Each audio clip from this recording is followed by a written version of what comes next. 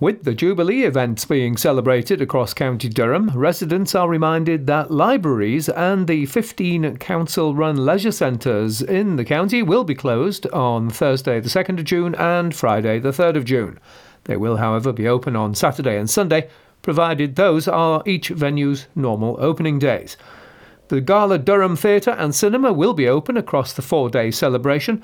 Bishop Auckland Town Hall will be closed on Thursday, Friday and Sunday, but remains open on Saturday. Bikers taking to a popular rural road are being urged to view a new video guide which is aimed at helping to spot hazards and stay safe. The County Durham and Darlington Road Safety Partnership has produced a video route guide for bikers who plan to use the B6277 road from Middleton in Teesdale to the county's border. During the 5-year period between 2017 and 2021, 405 motorcyclists were injured or killed on the roads in County Durham Constabulary Force area. Of those, 205 were seriously injured, while 14 were killed. The B6277 safety video can be found on YouTube.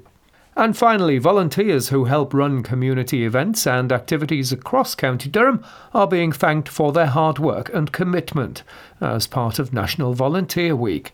Durham County Council are recognising thousands of volunteers and the essential contribution they make to our services.